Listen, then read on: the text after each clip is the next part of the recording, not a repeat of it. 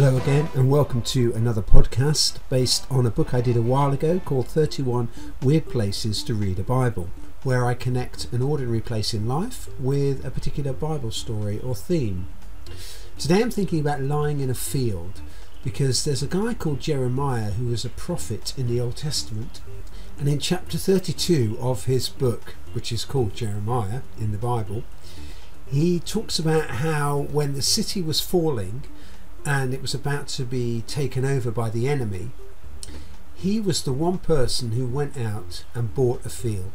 Everybody else was selling up because the city was falling, the place was under siege, it was a nightmare scenario, land was going to be worth absolutely nothing, but he wanted to say to people, you know, this place has a future. After this catastrophe there will be a new dawn and a new life.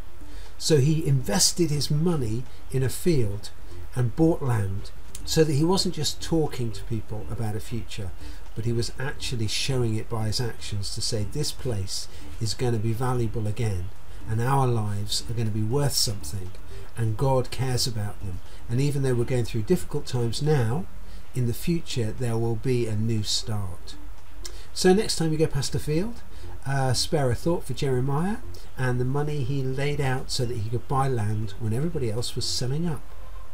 That's all for now. I'll be back again. Thanks for listening.